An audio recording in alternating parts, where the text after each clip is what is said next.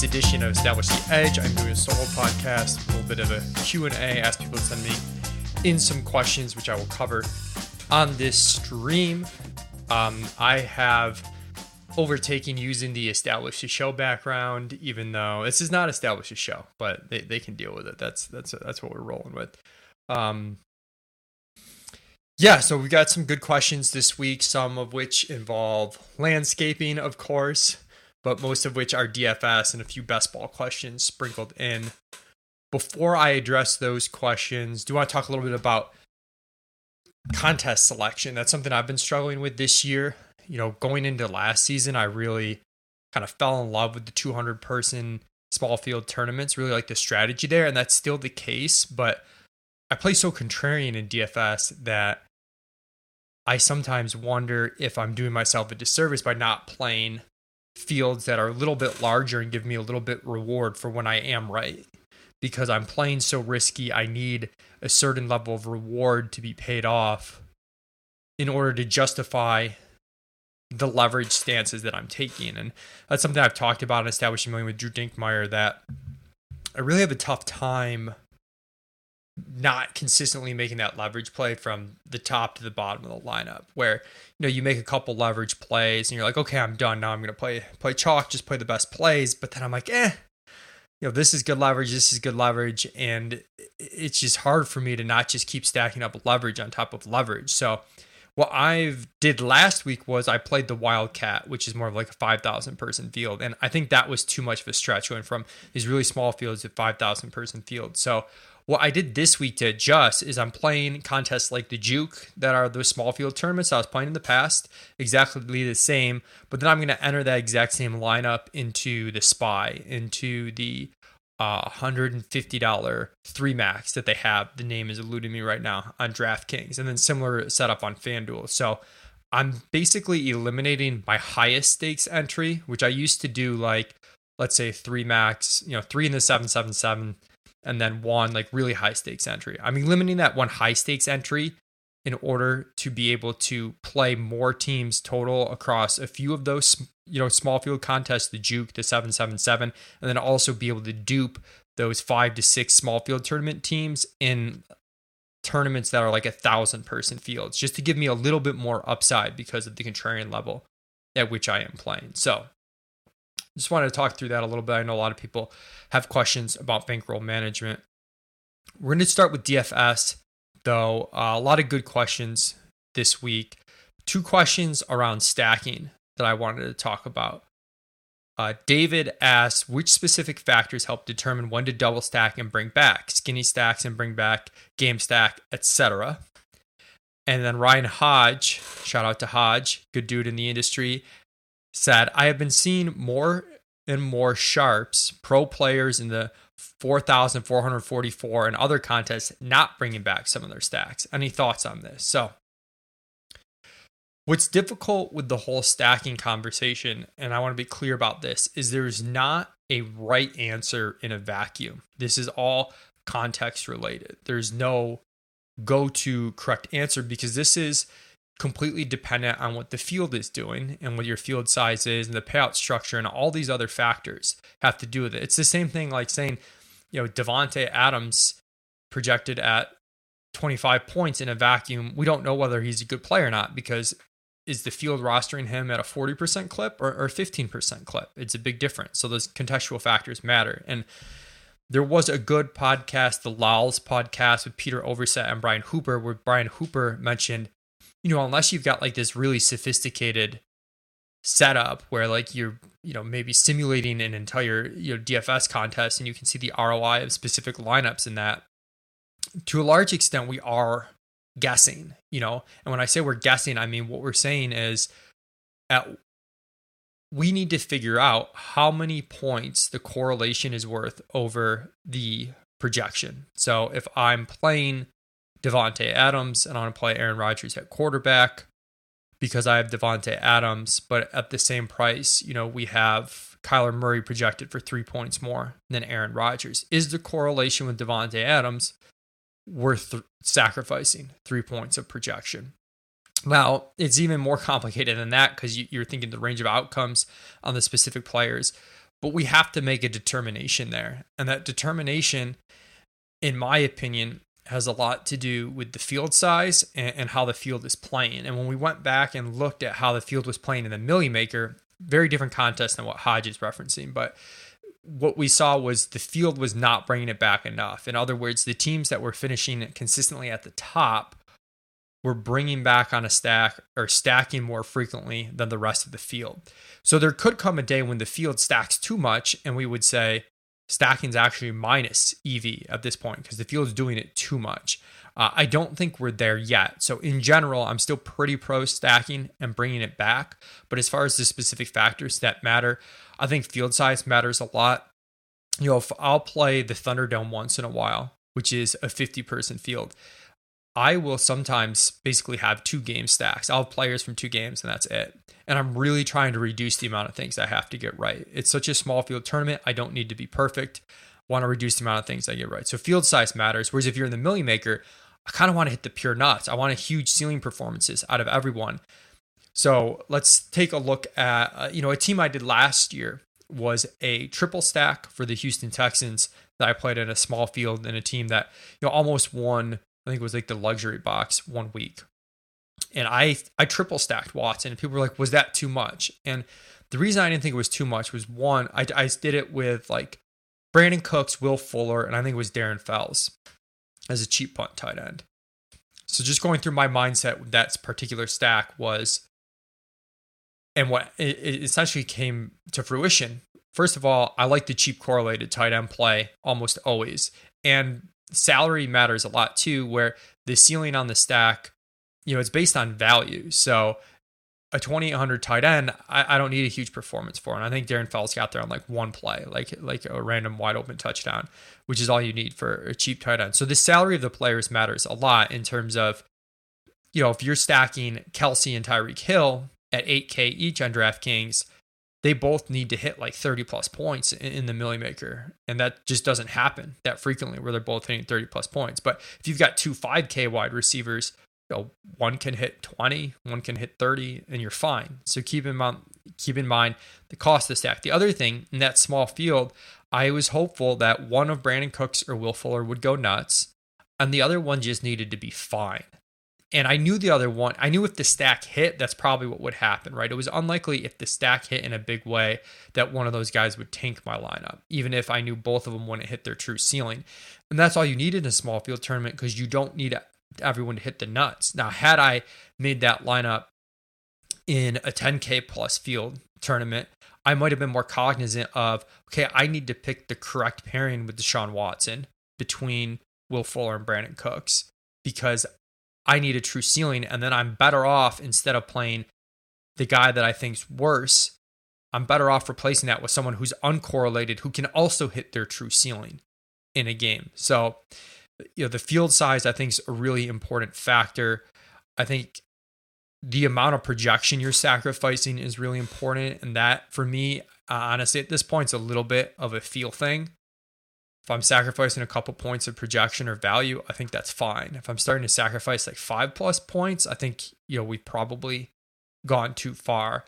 As far as the bringbacks specifically, it has a lot to do with if I think there's like a good play in general. Like last week's a good example. I was on the Cowboys stacks I thought were good for small field tournaments.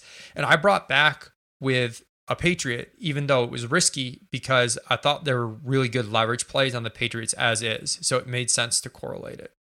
So if that happens, you want to do it, but you don't want to like force guys just to say you brought back. Like you don't want to bring back a bad play. You also want to think about, does this offense need to be pushed? Like I felt like the Dallas Cowboys offense last week needed to be pushed because if the game script doesn't go a way where they're throwing a lot, or for the game script to go the correct way where they're throwing a lot, you need the opposing offense to put up points. And it was kind of a weird game where they got pushed with no one on New England doing that well, but they did get pushed, and they had to get pushed because otherwise they'll just run the ball a lot. Whereas a team like the Buffalo Bills, the Tampa Bay Buccaneers, these teams have such high pass rate over expectation and such high team totals. They're going to score so many points on a given week, like almost regardless of what the opposing team does. You're not as forceful as doing that bring back. So kind of thinking through So I think that's a big part of it. And as far as the skinny stacks go, like also thinking through the offense, like how concentrated is it? Minnesota, you can double stack even kind of expensive pieces because they're so concentrated. Whereas some other teams, it's a little bit difficult to pick out, and you're taking on a lot of risk the more players you add if you get, the wrong guys. So think of how concentrated it is and how they're getting there. Quarterbacks with lower pass volume that get there on efficiency and because they run a little bit, I'm going to single stack these quarterbacks. I'm not going to feel the need to absolutely double stack these quarterbacks. So, okay. A question from Matt Inslee that cuts to the core of me. If you followed me lately, I've been really tilting my tight end, just the tight end position in general. Matt asks, do you feel it is better to fade chalk TE or stick with chalk TE and get leverage elsewhere in small field GPP, specifically a small owned punt tight end? Yeah, I struggle with this one where part of me says there's so much variance at tight end. Like, do not play the chalk. There's too much variance. There's always another option. And the other part of me says tight end a lot of times doesn't matter that much. Like, don't take on that unnecessary risk of fading, Ricky Seals-Jones. You just eat it and you can differentiate elsewhere because it's not worth it. But I think ultimately you want to get away from the chalk. And even the Ricky Seals-Jones example, I mean, he ended up getting up to like 50% in small field. And again, this is a big difference between small field and large field. Like, if you want to eat 18% Ricky Seals-Jones, like that's high. It's kind of gross, but like it seems fine. You're not going to cut him out of your MME mix. But to play a 50% rostered Ricky Seals-Jones in a small field tournament, I do think you're better off looking for leverage elsewhere. The thing I'm trying to do is find that leverage with maybe another punt tight end and just pick up some points there. It's hard because I don't know how many points realistically I can pick up if I play like a shitty punt tight end just because no one plays them. Like, how many points am I picking up? But at the same time, the mid-tier tight ends that have a ceiling, I've really been getting burned on those. And part of that's bad luck. We've seen some big performances from Mark Andrews, Kyle Pitts, not on the main slate. That would have been huge for the main slate. So I don't know. Tight end's been a pain in the ass for me thus far. Rich asks, I constantly find myself on the right players, but never in the right combos to make meaningful profit. Have you ever been in this position? How do you adjust for it? For example, last week, Mahomes, Stafford, Cup, Mixon, RSJ, Cook, JT Hendo, burned by Higgins, DJ Moore, and Justin Jefferson. So, the combo thing, like, honestly, is just a decent bit of luck. I don't really know if there's much you can do to adjust for it. There's another question, too, that I think this ties into. There's two other questions I want to tie this into, which is kind of comes down to our player diversity in our player pool each week. Callum asks, with single entry 3 max entries, how concentrated should we be with players and stacks? Macro question, but week 6 examples, allocations with Stafford. He had Cup, Woods, Higbee across different teams, and with Dak, he had Amari, CeeDee, Schultz. I tend to spread evenly with lean low ownership percentage versus taking stands. Might be wearing too many condoms.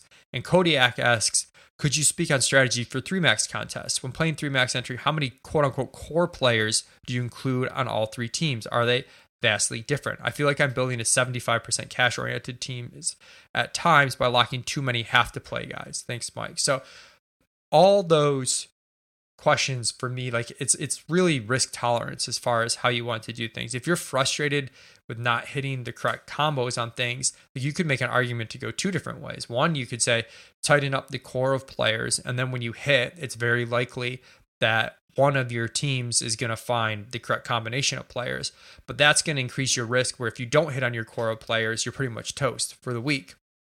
And neither of those is inherently better or worse. So what I try to do, though, is really kind of channel where is my edge for the week. And it's different each week. So I might have weeks where I have a player in all my lineups or a stack that I make very specifically in all my lineups because I really am convinced like that is the edge. I might have other weeks where my edge is fading a certain group of players and playing a certain group of players. But within that group of players, I'm not going to force myself to say, okay, of these low owned 6K running backs with high upside, let's say there's 3 of them. I'm not going to force myself to pick the one I think is the best if I think they're all equal. If they're all roughly the same play, if I all think they fit into my edge case for the week, I'll rotate those through my different small field teams. So it really kind of depends where my edge is at. And something I've talked about before is I like to zoom out and try and treat each week as part of like years of playing DFS. And what I mean by that is I think sometimes within a week we get too conservative because we want to cover all the angles for a certain week. But if we zoomed out and we said, okay, we're going to play 100 slates over our lifetime, we might play this slate where we'd really focus on our biggest edge case and we'd play that a little bit heavier. And if it didn't hit, we'd be able to accept that knowing that's 1 out of 100 slates. If each time over 100 slates, I maximize my edge case, I'm increasing the variance within each one of those. But over the course of the 100 slates, my EV should be actually a lot higher because I'm always focused on the biggest edge cases. Now, there's some hubris there in assuming we can identify the best edge case each week. But I do think it's worth accepting sometimes that you're not going to cover all the angles, and that if you really think something is a particular edge on a week, that you can go all in on, and maybe not all in on that, but you can go pretty heavy on that and just kind of accept your loss if it doesn't hit. I think this happens with, the chalk good value sometimes where we're like, I got to play some teams with this really good chalk player because if I don't, I'm just going to lose all my entries. And I get that if you're taking the mindset of like just this week, just by itself. But if you zoom out, it might be like, well, if I make this fade every time on each of these 100 slates over time, it's worth it because one of these slates, that guy's going to tank and I'm going to just absolutely crush and obliterate that slate. As far as within stacks specifically, though, it's a similar thing. Like for me last week, I was on the Dak stacks and I did the same thing. I rotated through all of them. I had a Dak Amari Schultz, I had a Dak CD Schultz, I had a Dak Amari CD, and that played very well with New England, where you could bring it back with Hunter Henry, Jacoby Myers, Nelson Aguilar. Like there were lots of different combinations, and I didn't think any was particularly that much better or worse than the rest. On a different week, if I did think that not only did a stack project as super good leverage, but a particular receiver in the stack projected as great leverage, I'd be fine using that wide receiver in each one of those. Okay, so let's see here. I think that was most of the DFS. Okay, this was a really good one from DM Spung. He said, how are you handling the increased focus on leverage plays by the field? The Saturday-Sunday steam seems more impactful where gap between leverage and chalk is significantly narrowed. I do think it's getting tougher at DFS, and especially, as ETR becomes more popular, it's like somewhat a self-fulfilling prophecy some weeks where we say, oh, Odell Beckham's, on Wednesday, look at this combination of our projection and field ownership. Like he's a great leverage play. And everyone sees that, and then come Sunday morning, he's popular. I mean, we saw that with 1 week with Odell in particular, where he went from a good leverage play to at lock would have just been an incredible fade if you knew what the field exposure was going to be ahead of time. So how do I handle that? The first thing, I really try not to build too much early in the week. I don't want to get anchored to specific plays because I know if I get anchored to guys, it's just science. It's just science. It's going to be harder for you to make the correct decision Sunday morning if you've been like, I built these Odell lineups. I really liked him. Now people are going to play him. It's really easy to rationalize just sticking with that when we should be making the best decision at the time with that information at the time, which is if you had started building lineups right then and there, you'd probably be like, Odell got steamed too heavy. I'm off him. He's a fade. So I really try not to build too much early in the week. The other thing I try and do, the other aspect to this, and our ownership projections at ETR, like we're constantly updating them throughout the week. Earlier in the week, we're waiting a little bit more on our default algorithm. By the end of the week, we're kind of manually baking in some of the market sentiment a little bit more, and the recency bias is definitely still there. So I know Adam and Wiggins do a phenomenal job giving me feedback on those, particularly Adam and I think we get them in a really good spot, but it takes time throughout the week. So just know that earlier in the week, it's a rough outline of how the field's going to play. I think you get a good sense for what people are going to do in cash. But as far as the specific tournament leverage plays, you do kind of want to wait till Saturday morning, Sunday morning to get those.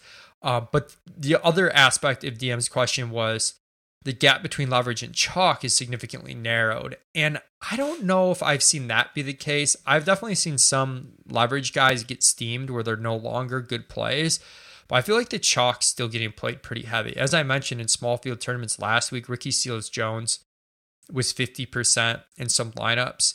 Even with late swap, we had Kareem Hunt nearly 50% on a week where there are a lot of, decent 6K-ish running backs. Like, there are a lot of good running back plays. He was clearly the best from a raw projection standpoint. Like, we had him as a phenomenal value, and you should have been playing him like in cash and whatnot. But he was very, very highly played. So I don't know. I think that we're still seeing quite a bit of chalk condensing in these small field tournaments. So I'm going to continue to play that accordingly. I do think in MME stuff, especially with the higher price chalk, they seem to get smoothed out a little bit more in MME, where they could be 40, 50% owned in a small field tournament. In MME, they're 20 to 25%.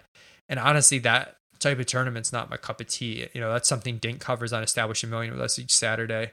And I think he does a better job of explaining that. As I'm doing this video, if you guys can smash the like button, putting it up on the screen, just it helps us a lot if you hit the like button on the YouTube video. It's good for the algo. It's good for us. I can keep doing these for free, so appreciate it. Okay, let's get into some best ball questions here. KZ asked me, shout out to KZ, who's a really good sub, always active during the shows. We playfully give you shit for the Perriman look in Best Ball Mania, but you clearly identified the spot for Cephas. Knowing what you know now with that spot and other similar situations, have you identified tweaks that you could make next year to the projections? So what Casey's talking about, we were really high on Brashad Perriman for much of the offseason. And a lot of that was due to the opportunity presented to him for the Dallas receiving core. There wasn't much there. Thought he was going to get a lot of targets. I think we ran bad on Perriman in the sense that he was given guaranteed money, and I thought he was like a talented player. And, he had some injury stuff. And it was really surprising to see it go down as poorly as it went down. On the flip side, there always is a danger of playing players like Perriman, who, like I said, I thought he was talented. That's like, relative to his production in the past. He clearly was not, an established wide receiver one by any means. And when we're throwing volume at a guy just because it's there, there's always this risk that, they're just not talented and they're not going to earn it. And that's what happened with Perriman. Between health and skill, he just wasn't good enough. It didn't matter how much available opportunity was there. If you don't have the talent, you're not going to be able to make use of it. So there's always this dilemma of matching talent versus opportunity. So I think what we could do in cases like that in the future, where there's so much available volume, is just like be even more conservative and spread it out to the different bodies that can get there. So that's something to keep in mind. The thing I think we did right on Perriman is we did update for the market as it went on, where we were way ahead of market to start the off season. And as we accounted for ADP and whatnot, we realized we were too aggressive. And over time, we came back towards the market a little bit. And if you're drafting lots of these teams, it's one of those things where I think you just want to be cognizant of your overall exposures. And it's a fine line, because sometimes when you're way ahead of market, you don't know how long that's going to last, and you want to pound that edge for as long as you possibly can. And we saw that with some of the players we were high on, where we got really good discounts early in the draft season. And if we didn't take advantage of them then we weren't drafting those players at the end of draft season because the ADP changed so much. The flip side is, sometimes that ADP, like in the case of Perriman's, never changes. And now we're looking at 25% Perriman exposure. And it's like, do we really want that? So I do think you just want to be like thoughtful on the type of bet you're making and how much exposure you get. And as you feel through these drafts, just kind of knowing when you can take the player, when it's worth the risk, and when it's something that you can easily sort of shovel off. So Perriman's the type of player that in the future I will be overweight on the field again, but I will probably do it a little bit more gradually, given just understanding the uncertainty of the situation, the type of player he is, and understanding the reason he ranks well is this volume void for a team that's not projected to be good, and there's just a decent bit of variance when it comes to that. Bruce Forster asked, is it possible to model the opportunity cost of taking your first QB in best ball in X round? Would like to understand the trade-offs. I know there's some common wisdom, but can we quantify it? Yeah, for Bruce, I would point you towards an article on Establish the Run that we did on best ball construction. I think it's tough to quantify in terms of like projected points and whatnot, but if you look at the win rates on best ball historically, you can kind of see that taking a quarterback early in the first 4-5 rounds just hasn't been worth it. The win rates are poor on those. Then you start to hit that sweet spot around 6 to 10, and the win rate's a lot better. And then if you wait outside the top 10, it's not. But it is hard to directly quantify that. In general, though, and what we did last year is we really tried to feel pockets of the draft. And I think we saw after that 4-5 turn where like T. Higgins, Adam Thielen were going, things got real dicey in the player pool. And we started to see, in my opinion, I started to see some wide receivers get pushed up almost too early to where like at certain points, Robbie Anderson, Chase Claypool, Brandon Ayuk started to go mid-5th because the player pool just dropped off. People wanted their wide receivers. And I get it, we're very pro wide receiver heavy, and I had all three of those guys at a decent clip. Don't get me wrong, I'm not singling out those guys specifically. I just thought the cost started to get too high. And that's a point where I'm like, okay, the opportunity cost for the skill players is obviously deadened. We've dropped down a tier at wide receiver pretty significantly. We're in the dead zone of running backs. This is where I'm going to prioritize, the elite onesie positions a little bit more. Because if you think through the 2v2s of the quarterback I'm drafting now and the wide receiver I can get in round 7, it's not a huge difference at this point in time. So that's when I was really willing to start grabbing quarterback. So I was mostly out on Mahomes because he went too early, but you could get some Lamar, every now and then some Allen, some Kyler, some Dak, at that 5-6 turn. I also drafted a ton of TJ Hawkinson, a ton of Mark Andrews there for a similar reason. So a little bit of a feel thing. It is tough to quantify, Bruce. And then T. Strack, Best Ball UK, says, how much attention do you pay to your best ball rosters in season? Any particular marks you hope they hit by certain points? Honestly, the biggest thing I'm watching for is I'm just kind of trying to understand what's moving the needle each week, just so that I hopefully grasp like intuitively a little bit like what went well, what didn't. For example, when Mark Andrews went off the last few weeks, saw a huge increase in my best ball teams in Kyle Pitts. So like, again, I was taking those tight ends at the 5-6 turn. That makes sense. I'm trying to like understand what's moving the needle on my teams. I'm also really interested to see the difference in my advance rates from the start of bye weeks through the end of bye weeks. So I feel like my edge is in roster construction, and I think I'm better prepared to handle the bye weeks in the field. So I'm interested to see if that actually comes to fruition. We have a bye Mageddon this week, week 7. But in general, I'm not like looking at certain points or like certain levels of advance rates. I'm just hoping that come the end of the regular season in Best Ball Mania, and I did some FFPC teams, that my advance rate is higher than you would expect based on average. That's kind of my goal there. And I hope some of those teams look like monster teams. But Best Ball Mania, I did 65 teams in the Best Ball Mania, 2 out of 12 advance. So that's an expected advance of about just shy of 11 teams. Right now I have 1, 2, 3, 4, 5, 6, 7, 8, 9, 10, 11, 12, 13, 14, 15, 16. I have 17 teams advancing. So that's about 50% higher than average. I'm kind of hoping that sticks. I'd be really happy if that stuck. Okay, now the important questions, the landscaping questions. Jeremy Nelson asks me, How did you talk your wife into letting you hire a lawn care company? I enjoy mowing the lawn and hate everything else about it. I kind of like mowing the lawn, but not really, if I'm being honest. Talking my wife into it was pretty easy because she knows that I'm lazy and I was not going to do it properly. It wasn't going to look good. It was going to be stressful on everyone. And it was really easy that our best friends own a landscape company. So that was pretty easy, Jeremy. But dude, time is money. Like for me, I would much rather pay someone to do a really good job, have our house look good. And of course, you have to be fortunate enough to have that income to be able to pay someone to do stuff. I know not everyone's in that situation, but if you do, like, I'm not trying to penny pinch here. I'd much rather have it look nice, a lot less time off my plate, supporting a friend's local business in the process.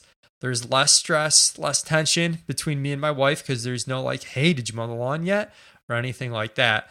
So, but when anything breaks around the house, honestly, my wife's way more handier than I am at fixing anything.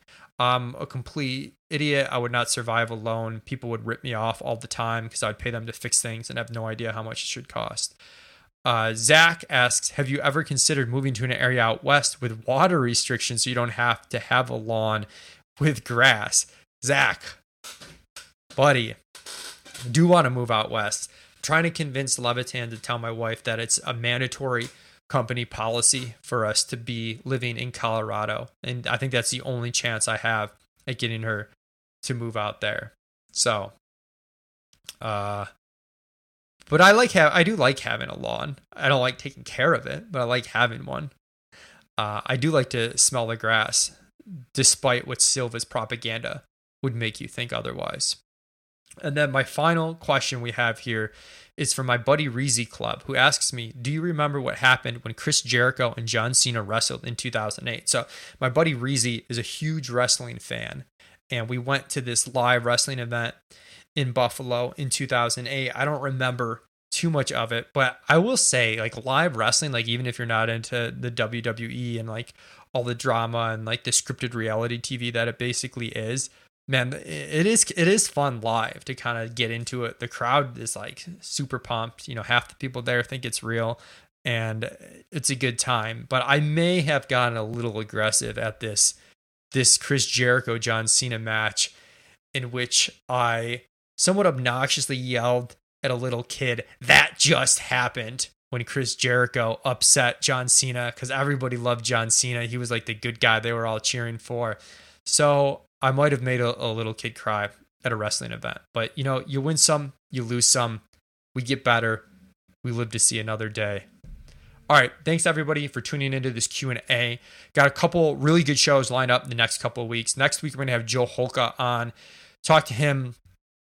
He does Tilt Space with us. We build teams together. Talk to him about how he plays. I play more on DraftKings than FanDuel. I do play on both, but I do like to get someone with a bit more FanDuel expertise. And also want to talk to Joe about just like his edge and like carving out a role in the industry. He's done such a good job at figuring out what matters in terms of content production and making all his stuff look really good and carving out a role for him.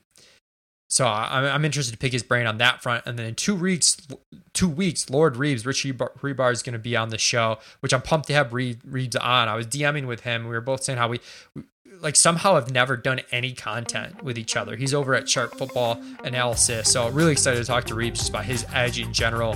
You know, one of the sharper people in the industry. So I'm pretty pumped about that. All right. Thanks everybody for tuning in. Again, rate, review us on iTunes if you're listening to the podcast. Subscribe if you are listening on YouTube. Like the video. Really appreciate it.